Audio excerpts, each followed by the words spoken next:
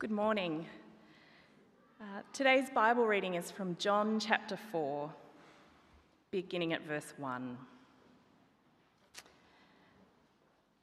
Now Jesus learned that the Pharisees had heard that he was gaining and baptizing more disciples than John, although in fact it was not Jesus who baptized, but his disciples. So he left Judea and went back once more to Galilee. Now he had to go through Samaria. So he came to a town in Samaria called Sychar, near the plot of ground Jacob had given to his son Joseph. Jacob's well was there, and Jesus, tired as he was from the journey, sat down by the well. It was about noon. When a Samaritan woman came to draw water, Jesus said to her, "Will you give me a drink?" His disciples had gone into the town to buy food. The Samaritan woman said to him, "You are a Jew and I am a Samaritan woman. How can you ask me for a drink?" For Jews do not associate with Samaritans. Jesus answered her, "If you knew the gift of God and who it is that asks you for a drink, you would have asked him, and he would have given you living water." "Sir," the woman said, "you have nothing to draw with, and the well is deep. Where can you get this living water? Are you greater than our father Jacob, who gave us the well and drank from it himself, as did also his sons and his livestock?" Jesus answered, "Everyone who drinks this water will be thirsty again. But whoever drinks the water I give them will never thirst. Indeed, the water I give them will become in them a spring of water welling up to eternal life." The woman said to him, "Sir, give me this water so that I won't get thirsty and have to keep coming here to draw water." He told her, "Go, call your husband and come back." "I have no husband," she replied. Jesus said to her, "You are right when you say you have no husband. The fact is, you have had 5 husbands, and the man you now have is not your husband. What you have just said is quite true." "Sir," the woman said, "I can see you are a prophet. Our ancestors worshipped on this mountain, but you Jews claim that the place where we must worship is in Jerusalem." "Woman," Jesus replied, "believe me, a time is coming when you will worship the Father neither on this mountain nor in Jerusalem. You Samaritans worship what you do not know. We worship what we do know, for salvation is from the Jews. Yet a time is coming and has now come when the true worshippers will worship the Father in the Spirit and in truth, for they are the kind of worshippers the Father seeks. God is Spirit, and his worshippers must worship in the Spirit and in truth." The woman said, "I know that Messiah, called Christ, is coming. When he comes, he will explain everything to us." Then Jesus declared, "I, the one speaking to you, I am he." This is the word of the Lord.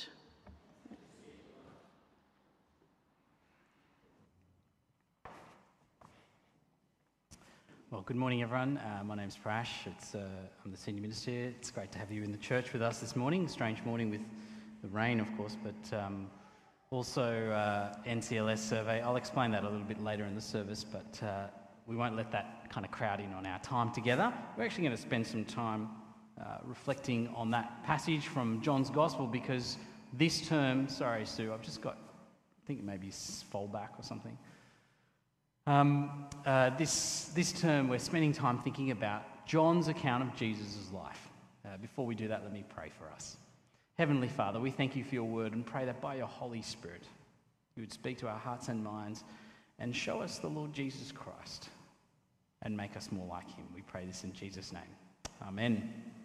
Well, if you've ever been in the supermarket and you've probably seen this little interchange take place where there's a child saying to their parent, I really need this. I really need this.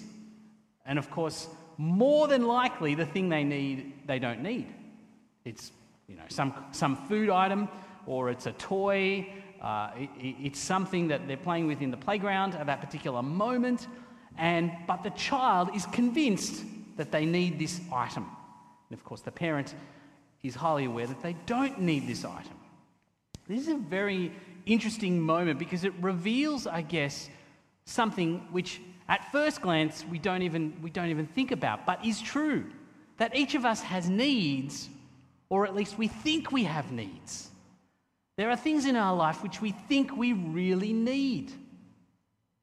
Now, the child in that moment genuinely believes that they need the chocolate or the toy or whatever it is that they're begging for. The parent, from a different perspective, believes that they don't need it at all, in fact. They might want it. Have you ever used that line if you're a parent? You don't need it, you want it. Of course. Such is the wisdom of a parent. The question of what do we really need, though, is an important question to answer. And it is in part the question that Jesus is delving into in John 4, in this very well-known account. Jesus comes to the Samaritan woman. I think in a sense he's actually establishing a contrast here. John, who writes Jesus' account, he says later in the account actually, there's lots of things about Jesus' life. I can't include them all, so I've included what I think is helpful for faith. And I think he's chosen this account because the other gospel writers don't include it. He's chosen this account as a contrast to the account of Nicodemus before. The religious man, morally pure and upright. And then there's the Samaritan woman, who's very different. Now, Jesus goes through a conversation with this woman, and as he does, we see different levels of need emerging in the course of this conversation. In verse 6 and 7, Jesus comes to this well. He comes in the middle of the day. It was about noon, we're told. And a Samaritan woman comes to draw water. Why she's there at noon? When it's the hottest part of the day, most commentators sense that she's probably going there when she knows no one else will be there. Jesus has come to the well and he says, will you give me a drink of water? They have something in common. They both have a need here. They both have a need. And what is interesting is that the first need that strikes us is, I guess, our basic, what we would call our basic need, the great skit between Pippi and Adam. By the way, that's Adam Jolliffe, who was in the puppet theatre. Now that the kids are gone, I'll reveal that to you. It's not a real person, Cookie Monster. Anyway, Adam is from YouthWorks College. He's coming to train kids and youth leaders this year, and that's excellent. That's just such a great step in terms of our children's and youth ministry. He's training the leaders this afternoon, so he's here today in the service as well. That skit reveals one of our very basic needs. We need water to survive. We actually need water to live. That's a real need. And what's interesting is that Jesus doesn't dismiss that need. In fact, he has the same need.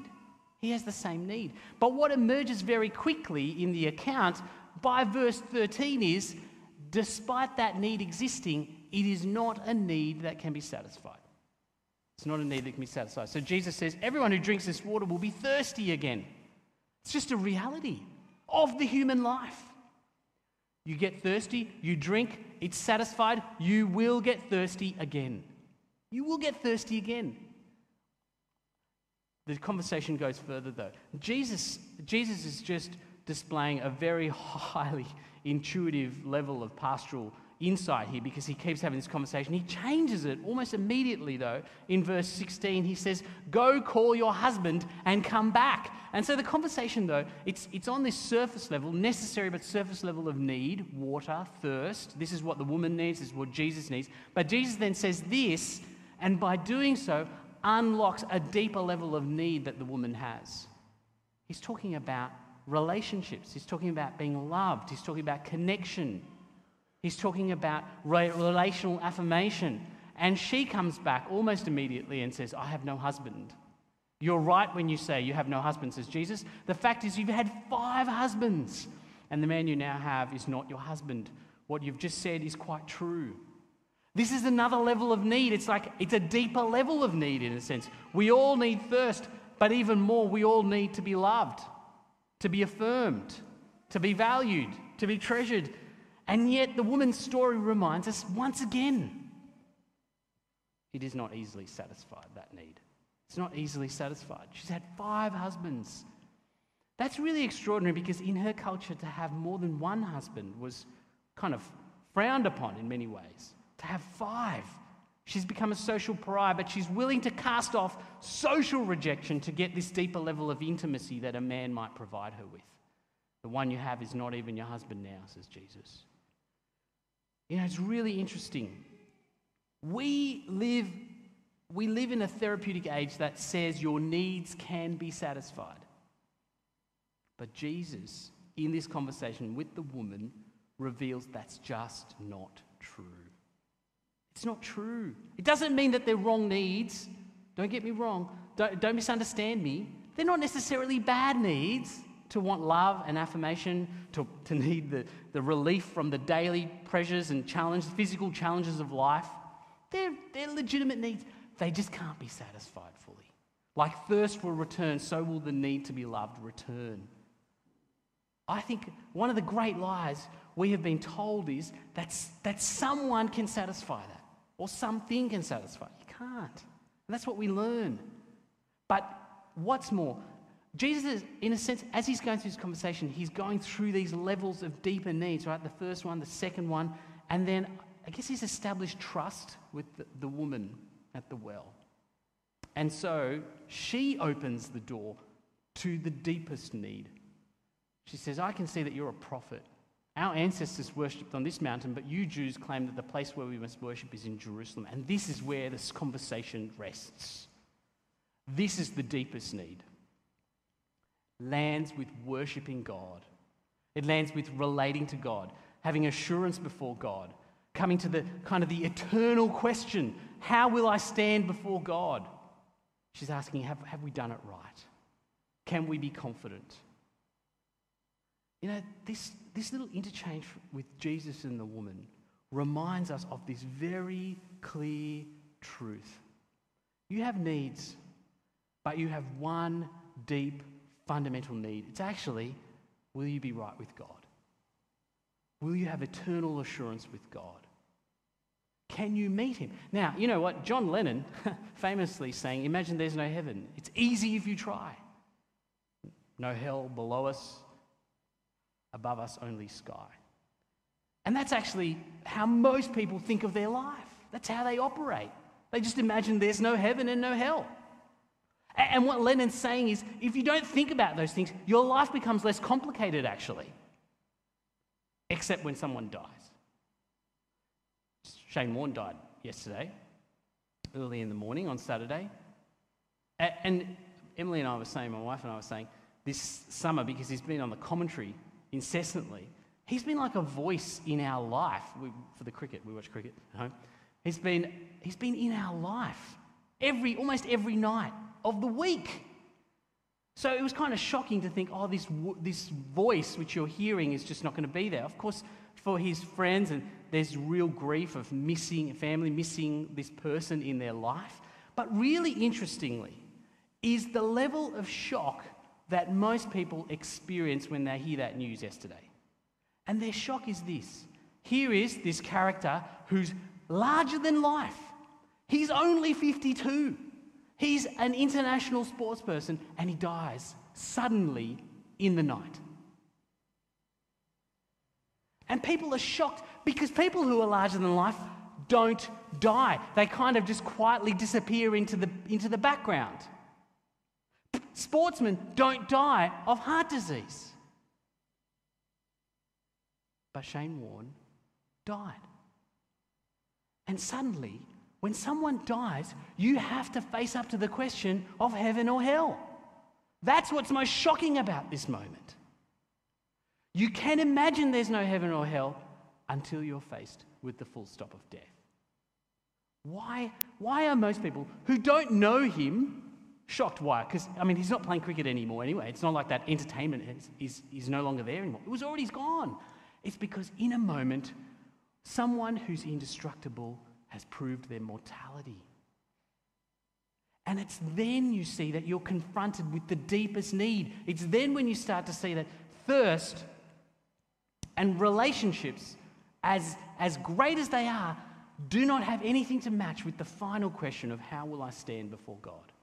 How will I stand before God? During the pandemic, all the surveys suggested in the first half of the pandemic, prayer rose 50%. Confronted by our mortality, this is our question. This is our question. And what the story that we encounter in John 4 says is there are all these levels, as Donkey says to Shrek. There are levels, there are layers. There are layers to an ogre, there are layers to you and me. But the deepest questions have to be answered. They have to be answered. Actually, I think Jesus cares less about whether you find the right partner as to whether you find the right God. You know that? He cares less about whether you marry the right person. He cares more about whether you found the right God. I think this is the real challenge, actually. Conservative Christian cultures, we're all worried about who we marry. Don't get me wrong, Jesus doesn't approve of the decision that the woman made. But he moves on from that part of the conversation very quickly because that's not the point of the conversation. The question is not primarily, if you're a parent, who will your child marry? How financially secure will they be? They're all needs, but they're not ultimate needs. They're not the deepest and most important need. The need that your child has, that you have individually, personally, is how will they stand before the Lord? How will they stand before the Lord? And I honestly think, one of the places where we really do trip up on this here at St. Stephen's is we're too consumed with the outer circle. We're too consumed with that need. It's not a wrong need, but it's not the most important one. Our job, our great privilege as God's church, is to address that central need. How will someone stand before the Lord? It's so important. And Jesus' whole interaction with this woman is to get her past those early stages and to confront her deepest need. Now, what's the solution? What deals with the deepest need? That's the question. She lands at this issue of worship. She's finally got to the core question in her life. What's the answer? Well, Jesus, interestingly, he answers by telling her what it's not. The woman asks her this question, where should we worship? And he says, believe me, a time is coming when you will worship the Father neither on this mountain, that's Mount Gerizim, where the Samaritans had decided that worship should take place, or in Jerusalem. See, the Samaritans, they only knew 5 books of the Bible. They only accepted the first 5 books of the Old Testament as scripture. So they'd set up their whole sense of worship based purely on those first 5 books. They didn't read any of the other Old Testament. The Jews, of course, had read the whole Old Testament and had seen that God had called the Jewish nation to have their worship in Jerusalem. Samaritans had it in Samaria. This is a point of their great division, actually. That should say John 4. Sorry, that the reference is incorrect. But Jesus is actually saying, your false religion is not the way, but interestingly, neither is the old religion of the Jews. How do you deal with your deepest need? Not through religious practice, he says. Not through religion. Not the false way of the Samaritans or the old way of the Jews. He says, actually, if you want to deal with the deepest question, you need to worship God in spirit and in truth. In spirit and in truth. And religion, you see, doesn't deal with that. It doesn't help you to worship God in spirit and truth for a couple of reasons. First of all, verse 24, if you have the Bible in front of you, you'll see it. He says, God is spirit. And so Jesus says the problem with trying to worship God through religion is an earthly man-made thing. But God is spirit. It's like you're talking on different wavelengths.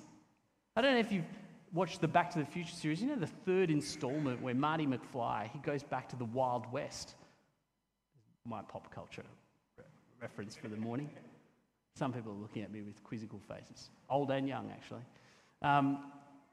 He goes back to the Wild West. He finds out that his technology of 1985, which is, of course, archaic now, is so far advanced in the Wild West, he can use none of it. It's not even that he's gone digital back to analog. He's gone digital to no electricity. And what Jesus is saying is, it's a bit like that with God. You're trying to encounter God in ways which he just is not. You're earthly, he is spiritual. You're on a completely different wavelength. And so religion is just perpetuating the earthly practice. It doesn't allow you to connect with God at a spiritual level. Secondly, religion doesn't allow you to worship in truth necessarily. You can do everything right, but your heart can be completely elsewhere. I mean, that's the great problem for Israel in the Old Testament. They are hypocrites. They do everything right on the outside. They comply with the religion, but they're liars in their hearts. Religion doesn't mean that you will worship in spirit and truth. And so Jesus says, it's not religion. What's the answer? Verse 14. Come to me, he says. Whoever drinks the water I give will never thirst. He says the only way you can be sure that your deepest spiritual need when you stand before God on the last day is if you come to him. If you come to Jesus. There is no other way. I really want to be clear about that. Someone really asked that question very helpfully. I remember a few weeks back in the evening church during our Q&A time. Why do we have to say Jesus is the only way? Because Jesus says, I'm the only way. He'll say in John 14:6, I'm the way, the truth, and the life. No one comes to the Father except through me. It's not just John's gospel. Jesus in Matthew 11:27-28, come to me, all who are weary and heavy laden, and I will give you rest. Only Jesus. Only Jesus.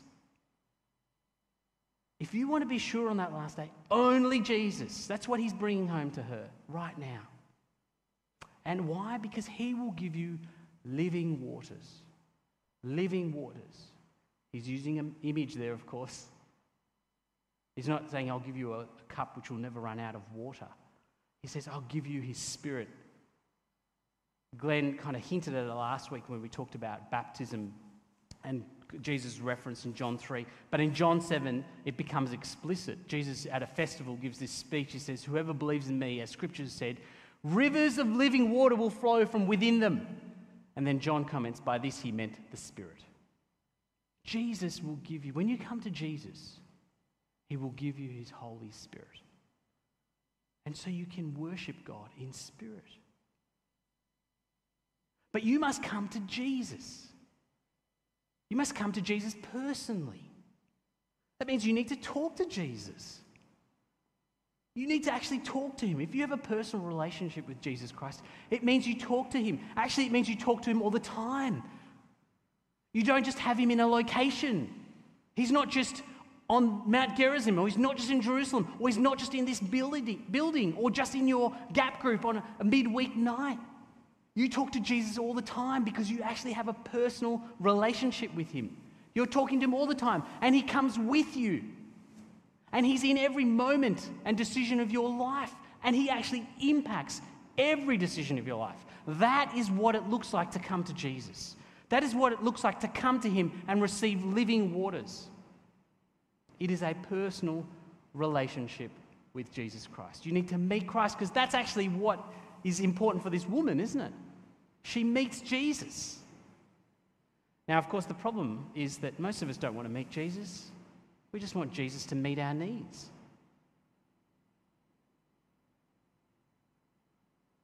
Most of us don't want to meet Jesus.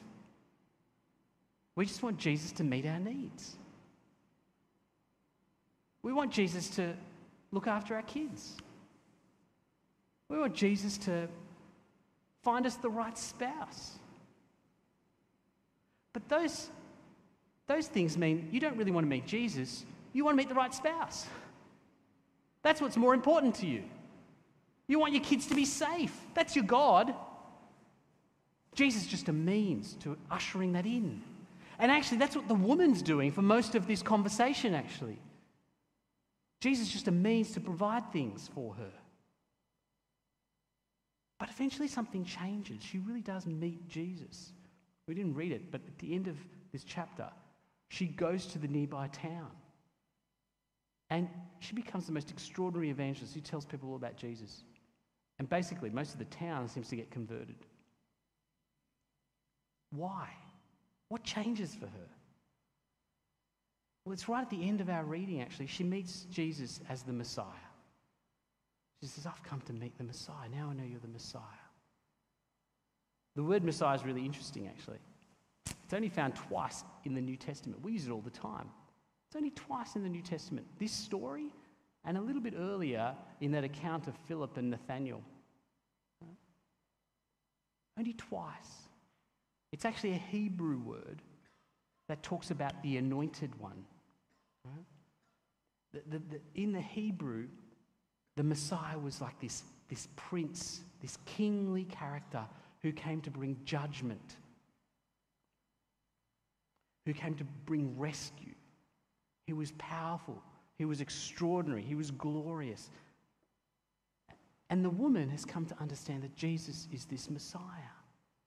But actually, it's something even more extraordinary. She's come to understand that the Messiah is here at a well in Samaria.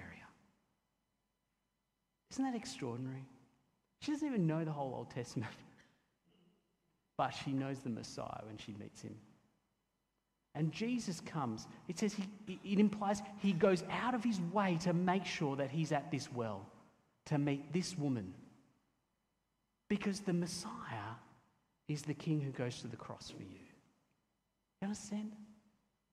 When you know Jesus as that kind of Messiah, this kingly servant who will lay down his life for you, when you encounter Jesus as that person, you will want to meet Jesus. He won't be the provider for your needs. He will be sufficient in and of himself.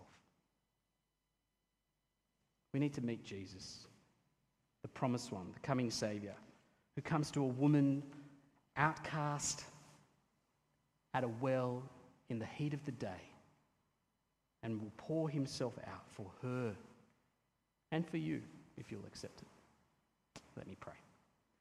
Heavenly Father, we thank you for your word and for the Lord Jesus Christ, who is truly the Messiah, but not how we might conceive of it. The Messiah who's the good shepherd who will lay down his life for us. Would you open our eyes and hearts to see him and know him and to welcome him in. In Jesus' name, amen.